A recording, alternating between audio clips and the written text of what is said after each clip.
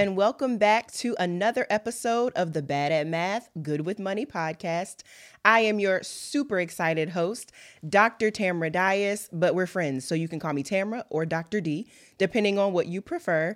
And I'm so excited that you've joined me for another episode of this conversation that we're going to have about money. Now, listen. On the first episode, I let y'all know that the whole premise of our time together in this conversation is to demystify the topic of money.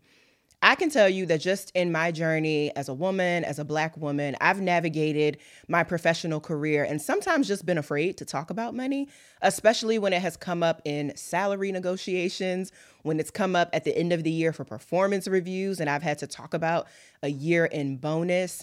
And so I really thought about, what if we create a space where people feel empowered to own the conversation about money, whether that is getting out of debt, whether that's saving for a home, whether it is going after that bonus on your job. I want to create space for that conversation to happen and for you to begin thinking about that. So you're in the right place if you've ever felt like you're bad at math, but you want to get good with money, then you're totally welcome here. No matter where you're at, your situation in life, someone has been there or at least close to where you're at. And, there's solutions for, whether you think you're at the top tier of what we're talking about or if you struggle with it, we definitely have a device for the full spectrum. For sure. And if you missed the first episode, that's my good friend, producer Zach. I like to say he's going to keep me on track to make sure that I stay in line and that I give you all the good tips and that I don't get too excited and off topic. So he'll make sure that everything runs smoothly and that we have a great time together. So you might be wondering, what makes her qualified to talk about money? I won't talk too long. You got to follow me on Instagram for that, at Dr. Tamara W. Dias. But I am a licensed financial social work educator. And that just really means that when it comes to money, I really partner with individuals not to just talk about budget or not to even talk in theory, but to really approach it from a personal, one-on-one, what is your individual journey and relationship with money? And then empower you to make decisions based on where you want to go in your financial journey. It's not one size fits all. It's not copy and paste. And so my background in that, as well as my background as having a doctorate in education, really equips me to have education-focused conversations where you can take what you learn and immediately apply it to your lifestyle or to whatever your goals are. All right, so today, we're going to jump into a conversation around resilient budgeting. All right, again, if budgeting is a scary word for you, no worries, because I don't have any spreadsheets for you today. I'm not going to pull out any fancy documents for you. This is solely a conversation on the idea of resilient budgeting and what it means. So, we're coming out of this thing called a global pandemic. We had this giant, unexpected global pandemic that hit all of us out of nowhere. If you're like me, then you're probably someone that logged on to the internet or you watched the news and you thought, oh, just 2 weeks. We'll be back to normal in 2 weeks. I'll get 2 weeks off work. I'll be back at work. Everything will be fine. And then we went on pretty much multiple years of having to reorganize, restructure our lives. And for many of us, restructure our finances. So whether you were laid off from work, so we saw companies downsize, so people lost their jobs during a global pandemic. We saw companies that kind of paused and did furloughs because they just didn't, if you worked at a hotel, you didn't have people checking in because there was a pandemic. So people had to figure out, I planned on going to work today and now my income is gone. Maybe you got a job during the pandemic. So we also saw this tech boom where a lot of people maybe left their typical 9-to-5 roles and went into a tech focused role. So maybe you got more money during the pandemic than you thought you were going to have. What I've learned is that whether it's a global pandemic, whether it's a layoff, whether it's your student loans coming back and you got to pay that monthly payment, things happen. Emergencies happen. You need a new roof. Your car needs new brakes. You blow a tire on the side of the road. Emergencies come up. And unfortunately, sometimes what happens is that when emergencies come up, we get so focused on the emergency that we lose track of what our actual goal is. So maybe you set out to say, I'm going to save $10,000 for a down payment on a home. And then your water heater in your current home went out. and you had to pay for that. And so you immediately said, well, now that I had to pay for the water heater, I don't even want to save anymore. I don't even want to think about it. I just want to focus on this new water heater. And it's okay to pause, but what you don't want to do is completely give up. And so I wanted to talk today about resilient budgeting, because we all got to learn how to be resilient budgeters. And all a budget is telling your money where to go. So we're not even, again, going to get into the numbers or how much you should put aside or how much your budget should allocate to each category. We're not going there today. We're simply going to talk about the practice of how you create a routine in your life or a rhythm for knowing that as things pop up, as emergencies arise, as exciting things come up for you, maybe you reach a goal and you have to figure out, well, now how do I restructure because I've accomplished what I set out to do? Create an opportunity for your budget to be a space where you can embrace these challenges, you can embrace these opportunities from a place of accepting them and then getting right back on track to whatever you set out to do. All right, so when we first talk about resilient budgeting, the first thing I'm going to have you do is simply look at your income and your expenses. That's all I want you to do. I didn't say go buy a book. I didn't say enroll in a webinar. I didn't say call your 3 best friends and do a vision board party. All you're doing is assessing your current income and expenses. And this doesn't take much. You can literally get a sheet of paper. You don't even have to go buy a notebook. Just grab a legal pad. If you have a laptop, pull up a blank document and literally just map out month to month, how much money do you have coming in? So look at your pay stubs, look at your paychecks.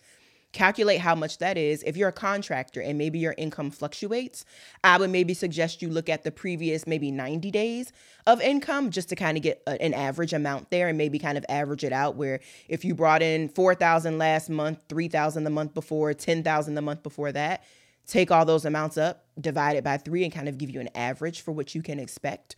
And then from that, look at your expenses, all your expenses. Print out that bank statement and look at how much you have going to subscriptions. How much do you have going to your rent or your mortgage? If you have a car payment, if you're like me and you cry because you make a student loan payment, if you're spending, $150 a week on Uber Eats, you want to note that because that's a part of your expenses. And again, no shame here, right? Like I didn't say look at it and then cut out Uber Eats. You just want to look at it. Your main goal when you're thinking about resilient budgeting is knowing where the money is going. Don't immediately think you have to make a change or make a shift. We simply want to start with being aware of where the money is and how much money we're bringing in per month. When you do that, it gives you a solid foundation to know where you need to go in the future. So one of my hobbies, for example, is running. I know I'm crazy. I run without being chased. Go figure. And so I've trained for a half marathon a few times. I've done 6 half marathons. But every time I train for a new half marathon, if I'm working with a coach, the first thing my coach will ask me is, well, how much have you run lately? Like, what is your starting point? And once they have an understanding of that, then they'll build a full training plan. But they don't just say like, oh, you want to run? Cool. Here's a plan. Go for it. Because that would be like them building a plan without actually knowing what my current level of fitness is. If I haven't run in 7 months, my plan is going to look a lot different than if I just ran 10 miles last week. Our money works the same way. When you're thinking about being a resilient budgeter, you're really starting with, I need to know where I begin. I need to know what my foundation is.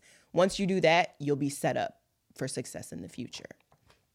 Now you can breathe because that was the longest one. You're like, that was a lot of work.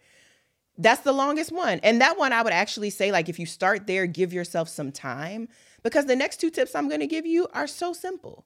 Once you built that foundation, you're like, oh, that's it, Tamara? That's it? I can go do that right now. I've done the income and expenses. What else you got for me? Let's jump right in. So the second thing I want you to do when you're thinking about once you've allocated and you know, okay, this is how much I spend on dining out. This is how much goes to bills. This is how much goes to subscriptions. Then I want you to think about creating flexible spending categories. Again, if you are terrified of a complicated spreadsheet or even a budgeting app, then this is always going to be a really good opportunity for you. And a flexible spending category just means that you allocate an amount, but you give yourself wiggle room in there. So for example, if you notice that last month you spent $200 on groceries, but you also know you might be doing a big family dinner coming up. And so you're like, I don't really know if I can allocate $200. It doesn't make sense for me. Because what happens is we'll look at our budget and we'll say, well, I spent $200 last month. I'm going to spend $200 this month, but we don't plan for the friends coming into town or helping, you agreed to bake cookies for somebody, or you got the urge to, cook a dinner that you saw on TV. So by giving yourself a flexible spending account, you budget in a little buffer for you. So maybe you'll say, instead of 200, I'll do 250 this month. Give yourself some wiggle room in your flexible spending categories. What that does is it doesn't really restrict you as tightly to a line-by-line itemized budget. I like to start there because for me, I love dining out. I love going out to eat with my friends. I love a good happy hour. And so sometimes I know one month may have more events than the other. And so I may not say I'm only going to spend $300 this month and that's it. I may say I'll give myself up to $375 this month. But I also know next month it might be $200. By having flexible spending opportunities, you're able to then adjust with life events, with special events that come up. If you got a wedding, if you have somebody that's having a baby, if you have a birthday you're celebrating, these flexible categories in your budget give you room to think about all of these events. That sounds something very similar to what I do. I call it my, what do I call it? My CIF, crap I forgot. and that just gives me, like you said, it gives me that wiggle room. I'm terrified of Microsoft Excel, so you'll never see me do it on a spreadsheet, but just on my notes app on my phone or on my, pen and pad at home. So that sounds something, hitting close to home over here. That's something I do as well. For sure. And again, like a spreadsheet isn't going to be for everybody. I know personally, like I have friends where if I were to call them and say, hey, I got a new spreadsheet for you, they'd hang up on me. Conversation would be done. They wouldn't respond to my text messages for weeks because the idea of having to like enter in every transaction or track every little expense seems like the worst thing they could do with their time. So that flexibility really for a lot of people is a great starting point, especially if you've never really budgeted before. Committing to such an in-depth process early on can be discouraging in itself. So that flexible budgeting category is really awesome to start out there. All right, so what goes hand in hand with having a flexible category? Reviewing and adjusting consistently. So I like to say month to month, set a little budget date with yourself and reassess if that flexible category is working. So again, if you know that a month of special events is coming up, I know for me, like for some reason, so many things in my life happen in April. I feel like everybody in my life has either an anniversary, a birthday in April. I have nieces or nephews that I'm like, they're having something in April too. So during that month, I know I got to be a little bit more flexible in maybe my gift category for how much I want to allocate there. But I need to reassess it at the end of April because May might look completely different. I might have nothing happening in May. And so I can say, oh, I don't really have any gifts coming up for May. So I can spend a little bit more when it comes to like my flexibility for dining out or even maybe going on a trip, taking a weekend trip for myself. Giving yourself that opportunity to pause and assess regularly is so important. And again, you don't have to do it line by line. You can really just look at your statement and see, okay, there's 10 transactions on here where I've gone out to eat. Maybe I don't want to do that next month. Maybe I want to try and stick to maybe 5. That's a really good way to kind of set those flexible goals. But again, you don't have to say I spent $30.42 just this month. Okay, now I got to add that up and figure out how I can add in $30.42 from something else. That can be really scary and frightening. So all you want to do is just get a little pulse check at the end of the month and say, okay, what's coming up for me next month? What did I spend this month? And what adjustments do I want to make? Maybe you want to save. You can allocate that. You can plan for that. But again, being a resilient budgeter allows you to think about emergencies that may have popped up in the past month. And that pause at the end of the month will give you that boost to, okay, this might have been a rough month, but now next month, I want to get back on track. I want to get back to my goal. I want to get refocused. And that's a great time for that. All right. And then the last one, stay informed. So I am a lifelong learner. I love classes. I always say like I'd go back and get another degree if I could. Like enroll me in a university at any price possible. I'd be a professional student all day. If there was a job description for it, sign me up for it. But There are so many free tools out there for you when it comes to staying informed about money. For one, if you follow me, I have a newsletter that goes out once a week. You can find that link directly in my Instagram bio, of course. I post about it often. And literally weekly, I send out tips to everybody on my email list about something that they can do actionable every week when it comes to their money. Not overwhelming. It's a quick 3-5 minute read because I know we're all busy. Comes directly to your inbox, completely free. Of course, this podcast is a great way to stay informed. So like, share, subscribe, make sure that you're updated and linked in here consistently. That way, when we release new episodes, you know I'm going to talk about a topic as it pertains to your finances here, where you can get plugged in and connected to those resources. And then your local library. Tons of books out there about money. I could be on forever if I recommended them to you, but literally you can just go to the finance section. You can go to your library and say like, where's your finance section? Where can I find books about money? And you can find tons, and literally about any topic. There's books on debt. There's books on investing. There's books on property management. There's books on cryptocurrency. There's books on 401k. I mean, literally any topic you want. And libraries are free. So I didn't even tell you to go to a bookstore and buy a book. You can go get one from a library and start there. But you want to make sure that you're not just saying, oh, I'll worry about my money later, or I'll think about that later. Really invest into your own learning, because I think it's important. I think about the fact that a lot of us go to college for 4 years to learn about a thing. And what would it be if we actually applied that much effort to our financial journey? If we applied 1/18 of that effort to our financial journey and how we approach our money. It's a shame, maybe this is a separate topic, but it's a shame this isn't touched upon more like in middle school and high school, kind of before they're, before someone is thrown into the deep end, if you will. So hopefully, some of the resources that you mentioned can get people up to speed where, maybe they should have been, prior.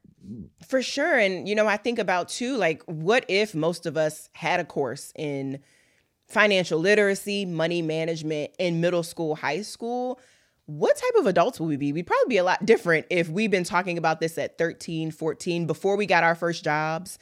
I know even when in college, after college graduation, when a lot of us sat down and maybe signed that first 9-to-5 contract, we were thinking, I think this is enough, I guess. And, we're signing 401k enrollment and we don't even know what we're signing. We're just initially going, okay, it's a benefit. I'll take it. And so I think too, being informed allows you to make decisions that are in your best interest. Even though I'm someone who coaches people about their financial journey, I still want to empower them to ask questions, to push back, to say, I'm not sure what that means, or don't skip over that. Come back to that and explain that a little bit more. So you want to stay informed and invest in your own financial education for the future. All right. So we're going to shift into our wellness connection for this episode. And that is simply where I connect the information that I've just shared with you into how this can be a wellness practice for you. Why does this matter? As I share often, financial wellness for me is not even necessarily hitting a certain amount in the bank, even though that might be what it is for you. It may look like paying down debt. But really for me, financial wellness is not waking up in the middle of the night worried about your financial situation, not going to bed frustrated and overwhelmed, but it's living a life to where money doesn't shift you into a space of overwhelmed. It shifts you into a space of ease or even hope. Maybe even if you're not where you are right now, the topic doesn't bring you as much stress as it does hope about where you could be in the future. So this week's wellness connection is really understanding that along the lines of resilient budgeting, giving yourself grace is essential to the long-term financial success in your life.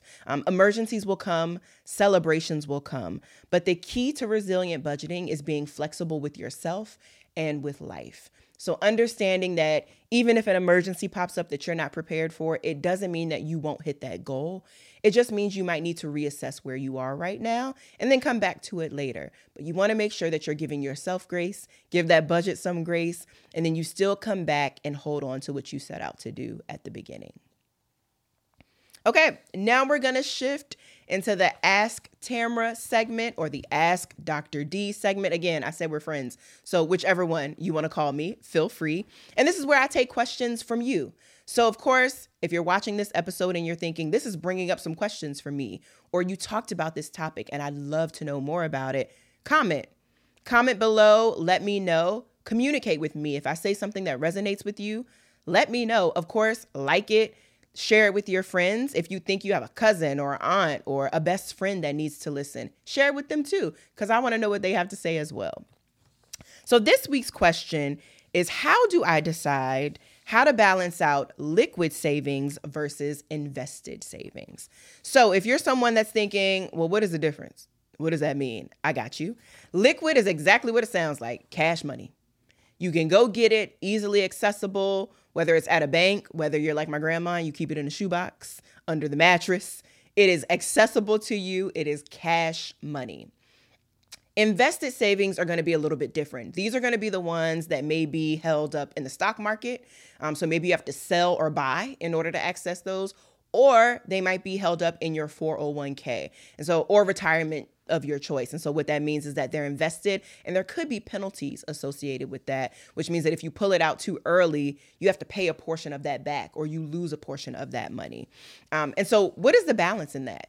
How do we know what should be cash, liquid, easily accessible versus what should be in investments? Now, what I'm going to say is that this is solely dependent on each person's financial goals. I also say sometimes it might even be dependent on whether you're married, single, have children, don't have children. Everybody's financial situation is different, but you're like, Tamara, answer the question. What is it? You shared the question, so give us the answer. I got you. So the rule of thumb here is that for liquid savings, which for me typically looks like an emergency fund or money that I have on hand just in case life happens, I say that this should be 3 to 6 months. So looking, as I shared at the beginning, where I told you to go get your little pen and your notepad and write down those expenses, knowing what 3 to 6 months of those expenses looks like and having that easily accessible for you. So what this means is, for example, if you are someone who gets laid off or loses a job, you don't have to fill out 30 forms of paperwork to get to the money. I got 3 to 6 months of savings easily accessible. I also say 3 to 6 months because typically you don't want your whole life savings in a savings account. It's not going to grow at its best by making that little small percentage of gains year to year. So I want to say as long as you have that 3 to 6 months emergency fund or living expenses saved away, then that can give you that good buffer of security.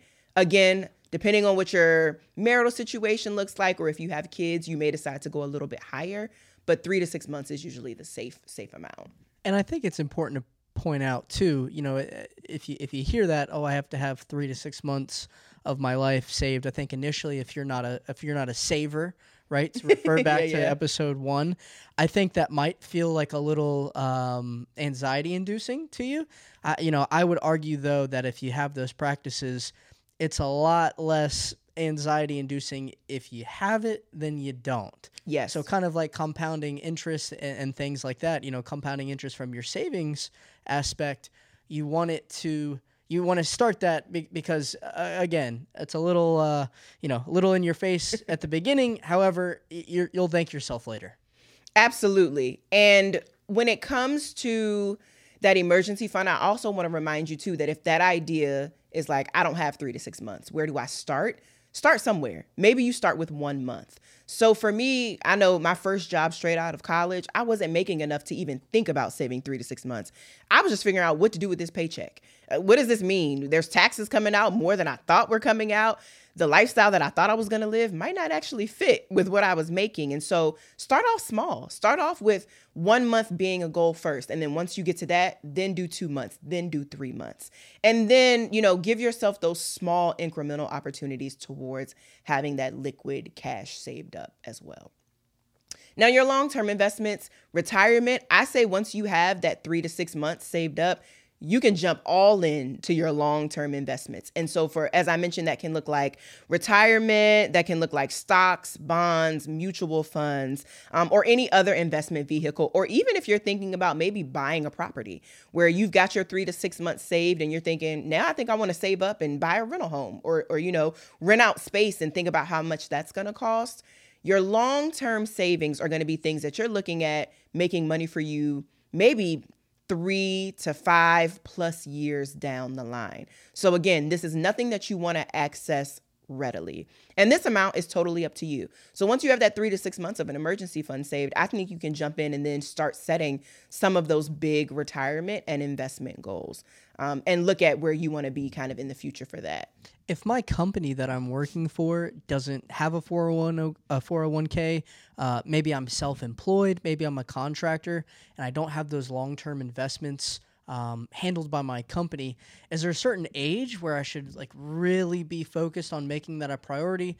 I'm sure it's, start whenever you can, but is there, in your opinion, is there an age where I really have to kind of get buckled down and think a lot about that if it's not taken care for me? Great question. So I'm actually going to be cliche.